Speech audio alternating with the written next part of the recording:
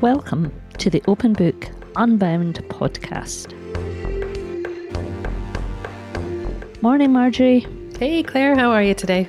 Good, yeah. I'm happy we're in June, my favourite month of the year. I just love that feeling of exams being over and summer about to start, things finishing up for the kids. The pace of life just slows down a little bit, not constantly rushing from one hockey pitch to a tennis court to pick somebody up and drop somebody off.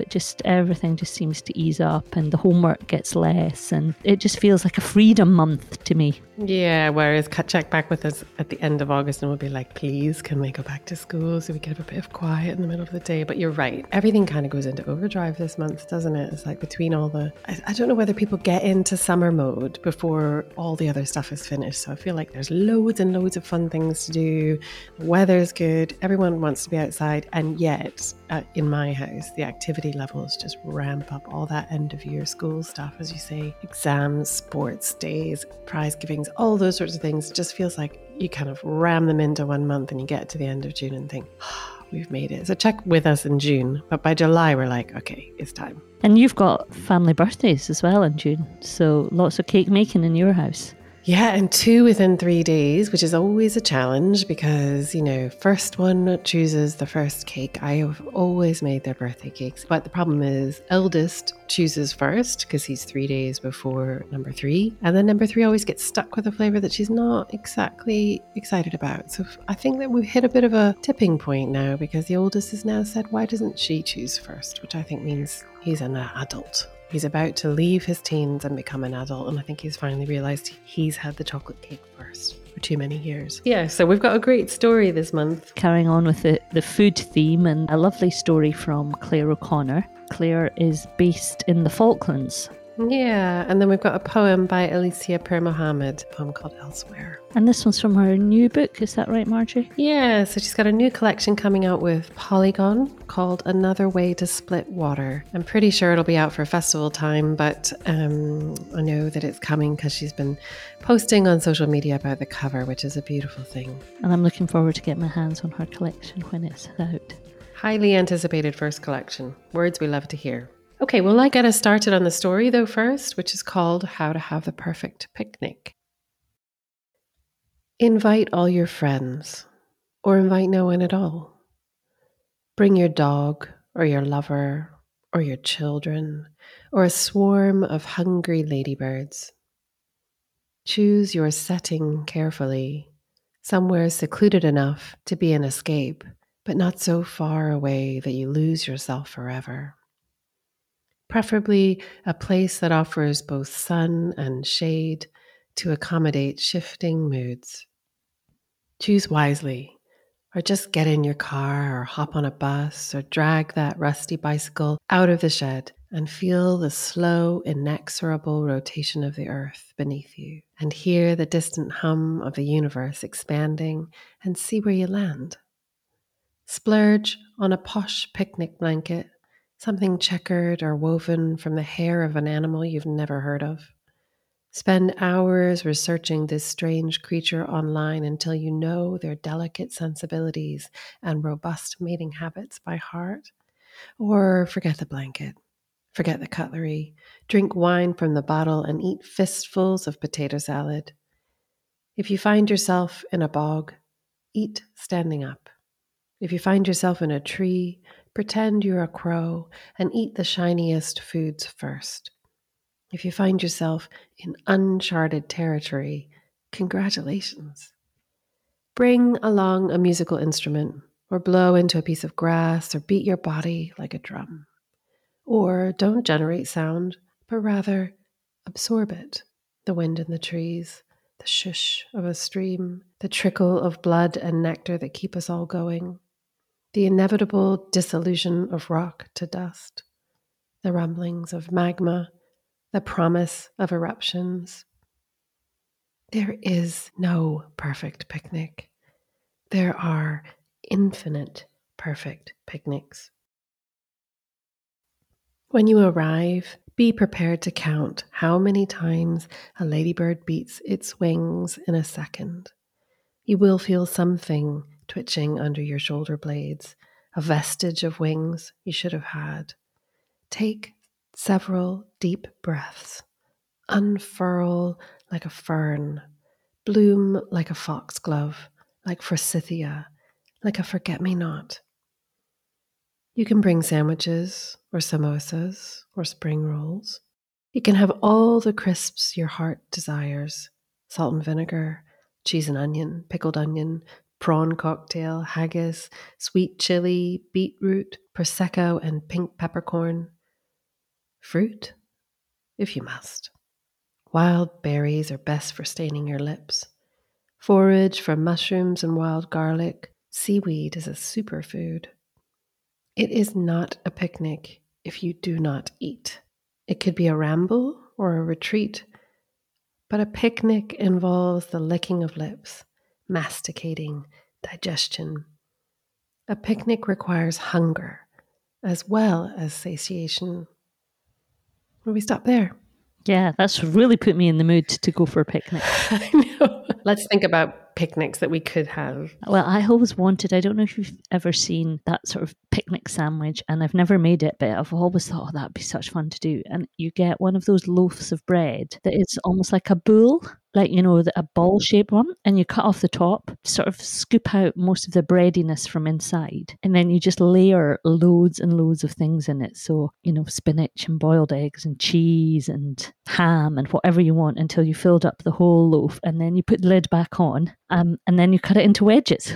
Ooh. And I've seen it, but I've never made it, but I always think it just looks so good. That sounds like such fun because it reminds me of the kind of Italian layered pasta dishes, you know, like the kind of bowl that you get where you get different things in it as well. And I think there's something about the communality of a picnic. And I always love if you're organizing a picnic or everybody brings something to share, I'm always intrigued by what different people bring.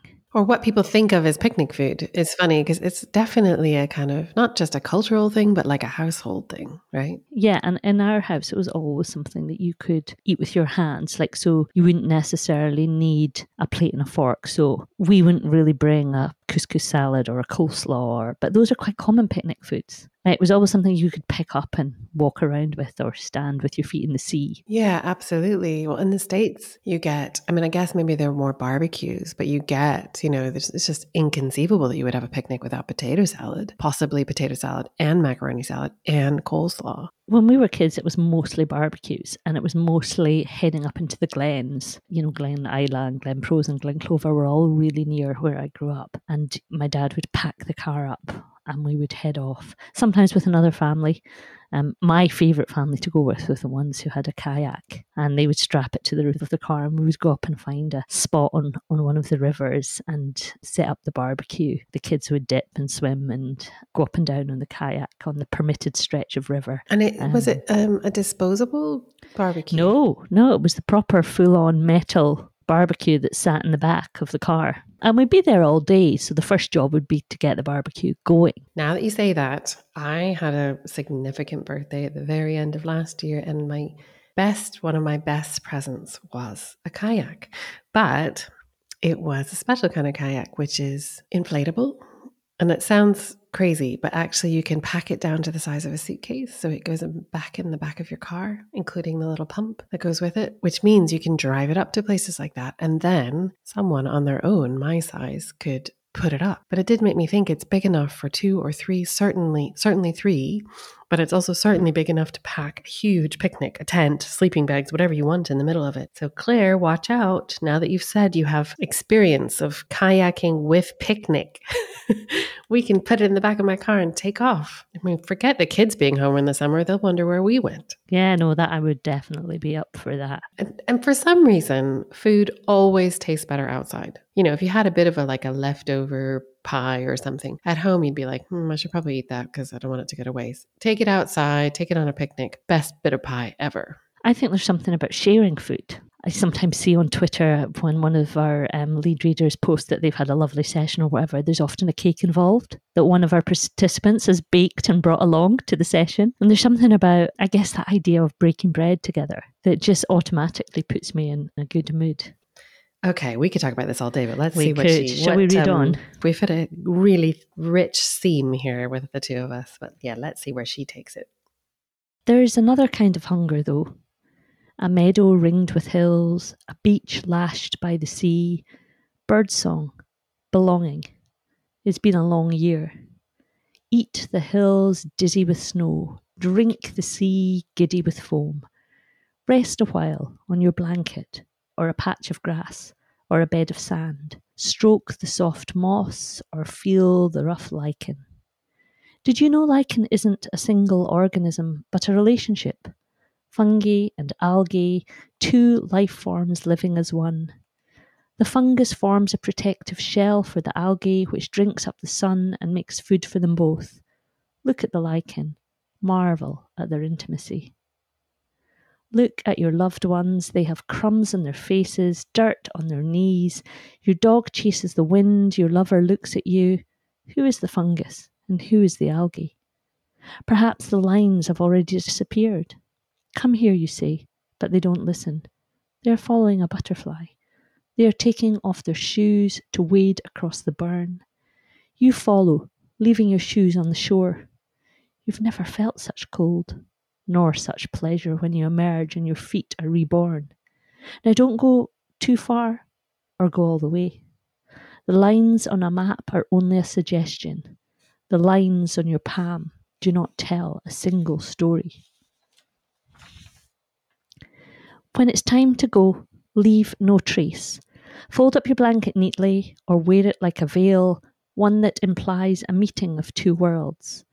The other world beckons, work or warmth, that thing we call home. It is not a picnic if it lasts forever. Take all your rubbish, cover any hot coals. Fold yourself up and squeeze back into that shell of a body. Preserve the memory of the picnic in your breath, in your bones, as you glide or rattle or pedal away. As the city or suburbs or country lane swallows you, anticipate the next time. Where will you go? What will you eat? Who will you become? I love that idea of picnic allowing you to escape from your body or from the confines of your life and float away and do something different for a while.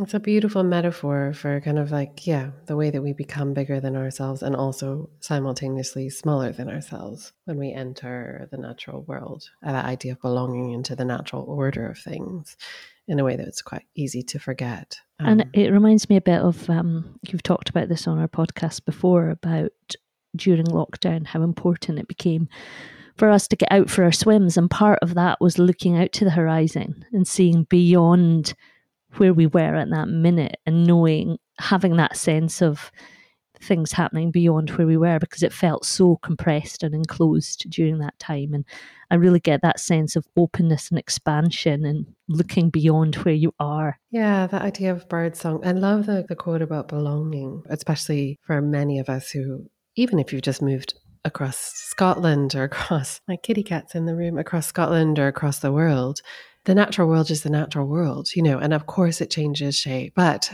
the truth is we're still part of it, and for me, there is a real sense of being home in the hills, much stronger than I have in other places. And every time I'm out there, I think, that's why I come out here, because there's something about it that just sort of resets the balance in some way. And I know not everybody's an outdoorsy person. And to be fair, I wasn't for many years, but actually it's an incredible comfort somehow to go out again, even in bad weather, because maybe it's the idea that you're much smaller than you think you are, and your own worries or your own sort of life is just one small part of a much bigger thing. It's a good reminder that way. I think there's something about the horizon that you mentioned. That's part of it. It's just endless. And actually we're just a dot on the sand somewhere. And I think in terms of getting perspective on your own life, things that can seem really overwhelming in the confines of a room, or when you're trying to juggle all the things that you need to juggle in your life, when you get outside and, as you say, get that sense of being part of something much bigger, it just really helps. And I mean, I'm a sea person. You love the hills. I love the waves.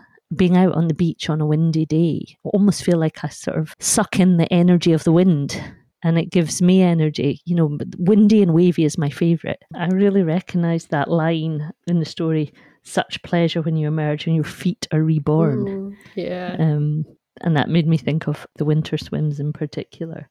I love the description of the fungi and algae as well. the sort of symbiotic one needs the other. Yeah, exactly. And also not knowing which one you are. I think she does an incredible just way of writing herself into that landscape. Because the first part is all about the things we bring to it. But in the second part, it feels like it falls away and it's about being about how we are already part of it. It feels like, and we keep saying this in these podcasts, but so often the kind of real moments in these stories are almost like a moment of mindfulness where you drop away and you recognize what's around you rather than all the things you carry into this picnic, somehow drop off. The other line from that section that really stood out for me is the lines on a map are only a suggestion.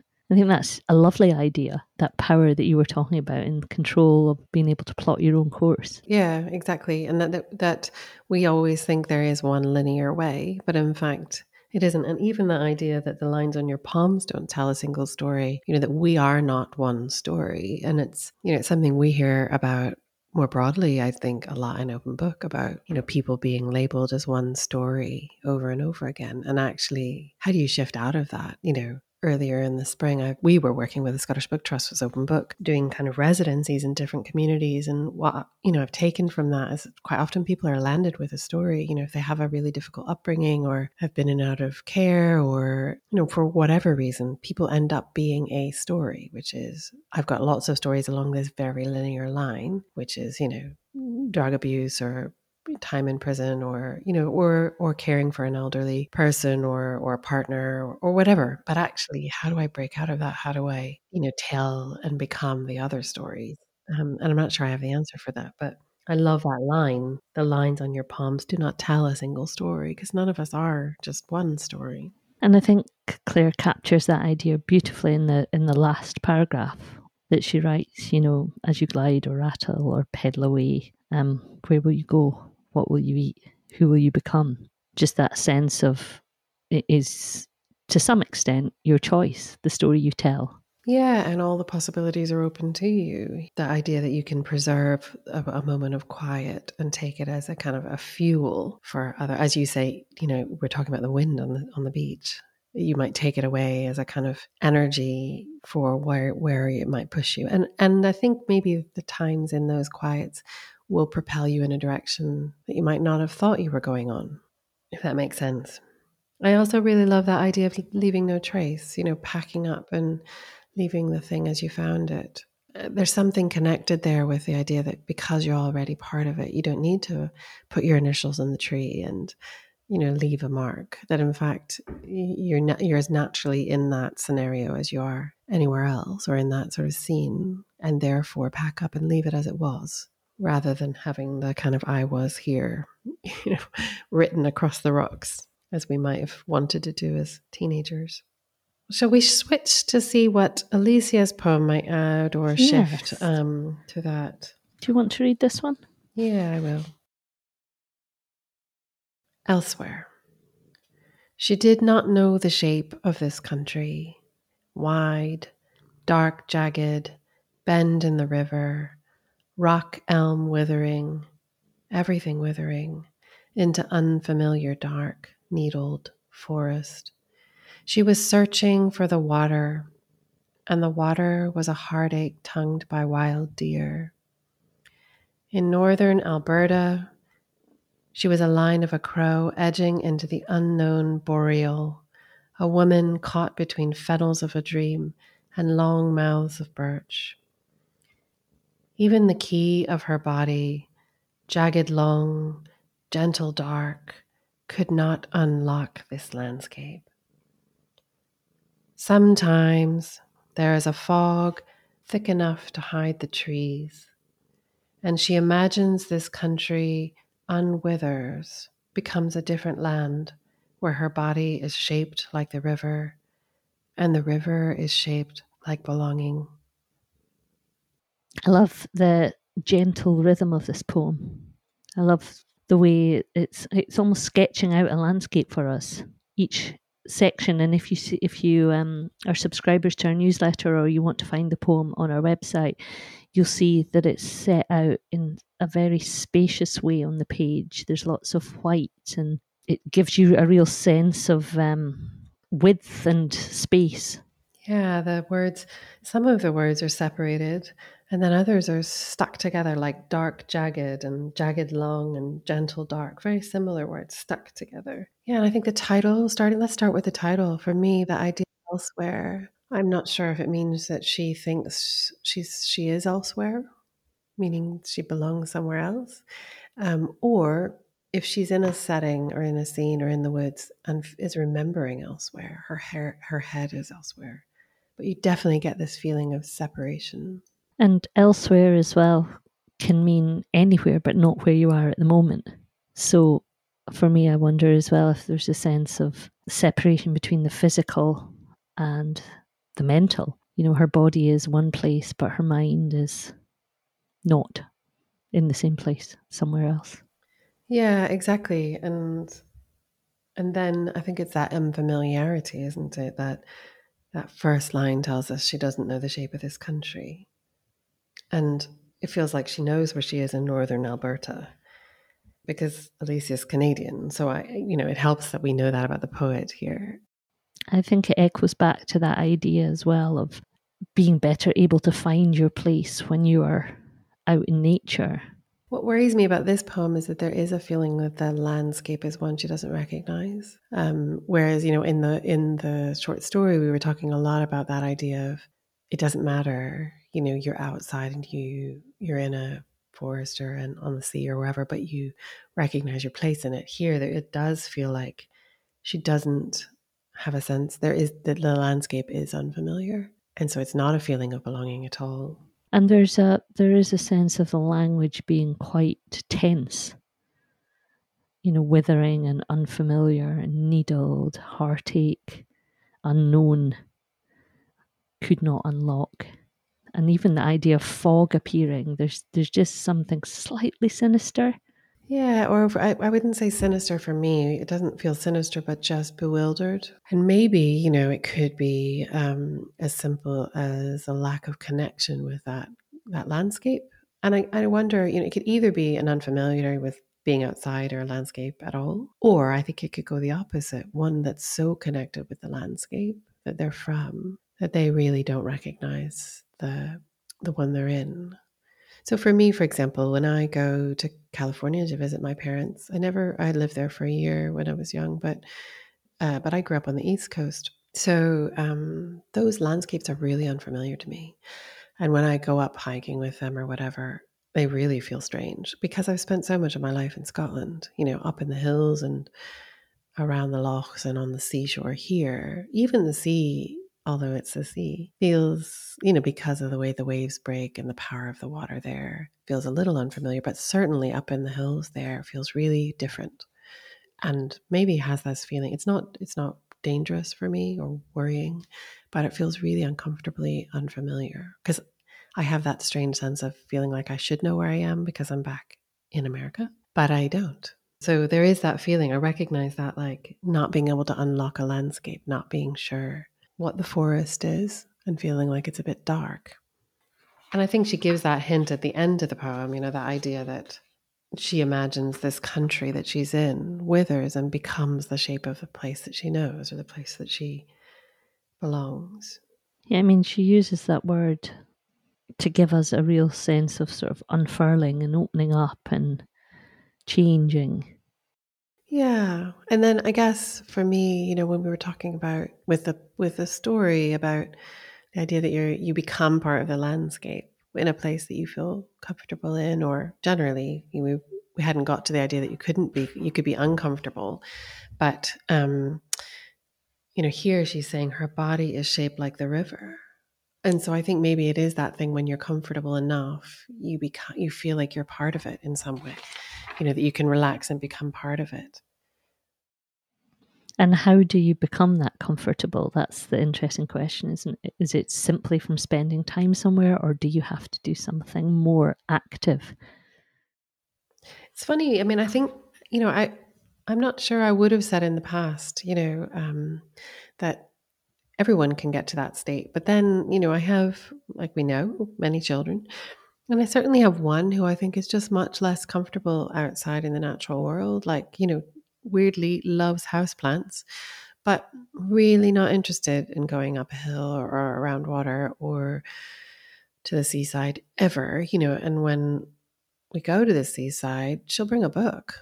And, she will, under duress or to be kind to me, go, but she will sit, in the car sometimes, or on a blanket or on a bench, preferably, and just read, because there's just something missing there. And, I've got over the idea of like the kind of, come on, we'll all go, when they were little, because I just actually think at some point people are themselves, and you're allowed to express it. So I think there must be people I'm related to even, who have that feeling. I think it's partly an age thing as well. I mean, when I was younger, I could not see the point of going on a walk for the sake of the walk. Like, it was fine to go somewhere, to walk somewhere, to do something, or to go for a walk with a purpose of visiting the library or, seeing a friend. But to actually go out and walk, either in a circle or even worse, in one direction and then turn around and walk straight back again, it really was difficult for me to process. And even now, although I do love to go for a walk now, and just the space and the thinking time it gives me, I much prefer walking in a circle than walking out somewhere and retracing my steps. And we're the opposite, because I prefer walking out and coming back. I certainly prefer running, if I'm running, to run out and come back. And I meet people saying, oh no, you could make a loop out of that. And I think, no, I know exactly where I am. And maybe it's a kind of deep-seated fear of being lost. I don't think so. I think it's more that when I know where I am, then I don't spend any mental energy considering where I am on the route. And so then I can enjoy, actually paying attention to everything else. But I think, unlike you as a young person, I was really happy to potter and to go out and sit and write poems in a notebook in the middle of a forest on my own. And, I was less purposeful, for sure. That would be okay, though, because the purpose of getting out into the forest was to write the poems. Yeah, but I sometimes didn't get to write them. I would just say that that's what I was doing, and then I'd go out and, listen to the birds and stuff. But I think I'm probably less purposeful generally. Even now, that idea of having to be purposeful and having to go, everything has to have a reason really jars with me. And and of course, life with children, however old they are, wipes that out of you, because you never get unpurposeful moments except in the bath. And even then, if you take your phone in, you're clearing your emails. So yeah, I look forward to the days coming back where we can have those kind of, and a picnic by definition is unpurposeful. You're going out, you're sitting and eating, and you're coming back. So I like that idea of that being some kind of joy, an excuse or a reason to have an unpurposeful few hours. And my hope is that, somewhere between the poem and the story are true, that you can go out and make it yours. And that if you do it enough, your body starts to recognize that landscape. Even if it's your own garden, you're able to go out and recognize it enough that you become comfortable in it. Yeah, I think you're right. I think the truth lies somewhere between the two, doesn't it? As so often is the case, when we look at two contrasting or two sort of linked, related pieces, we find ourselves falling somewhere in the middle. Yeah, and as Claire so aptly says, there's not a single story. Each of us will have a different version of that, and 100 versions of it ourselves. And also, you don't have to, I was thinking about this the other day, you don't have to be one kind of person or the other. You get to change your mind, and you can change it over and over. The idea that one is the kind of person that is purposeful or not purposeful. Watch out, world, I might become more purposeful. But, the idea that we have to categorize ourselves in some way. Maybe it's because I've hit that significant birthday, but I think you get to reinvent yourself. Or I wish we could reinvent ourselves more and not get stuck in our own little boxes. So there you are. Tell us what you're doing that's different and out of your box out there. Whether you find the landscape that you recognize or whether you go to places you don't. We'd love to hear your stories about your picnics and where you take them and what's even in your backpack. Exactly. That's what I'm most interested in. What you would take with you on your perfect picnic.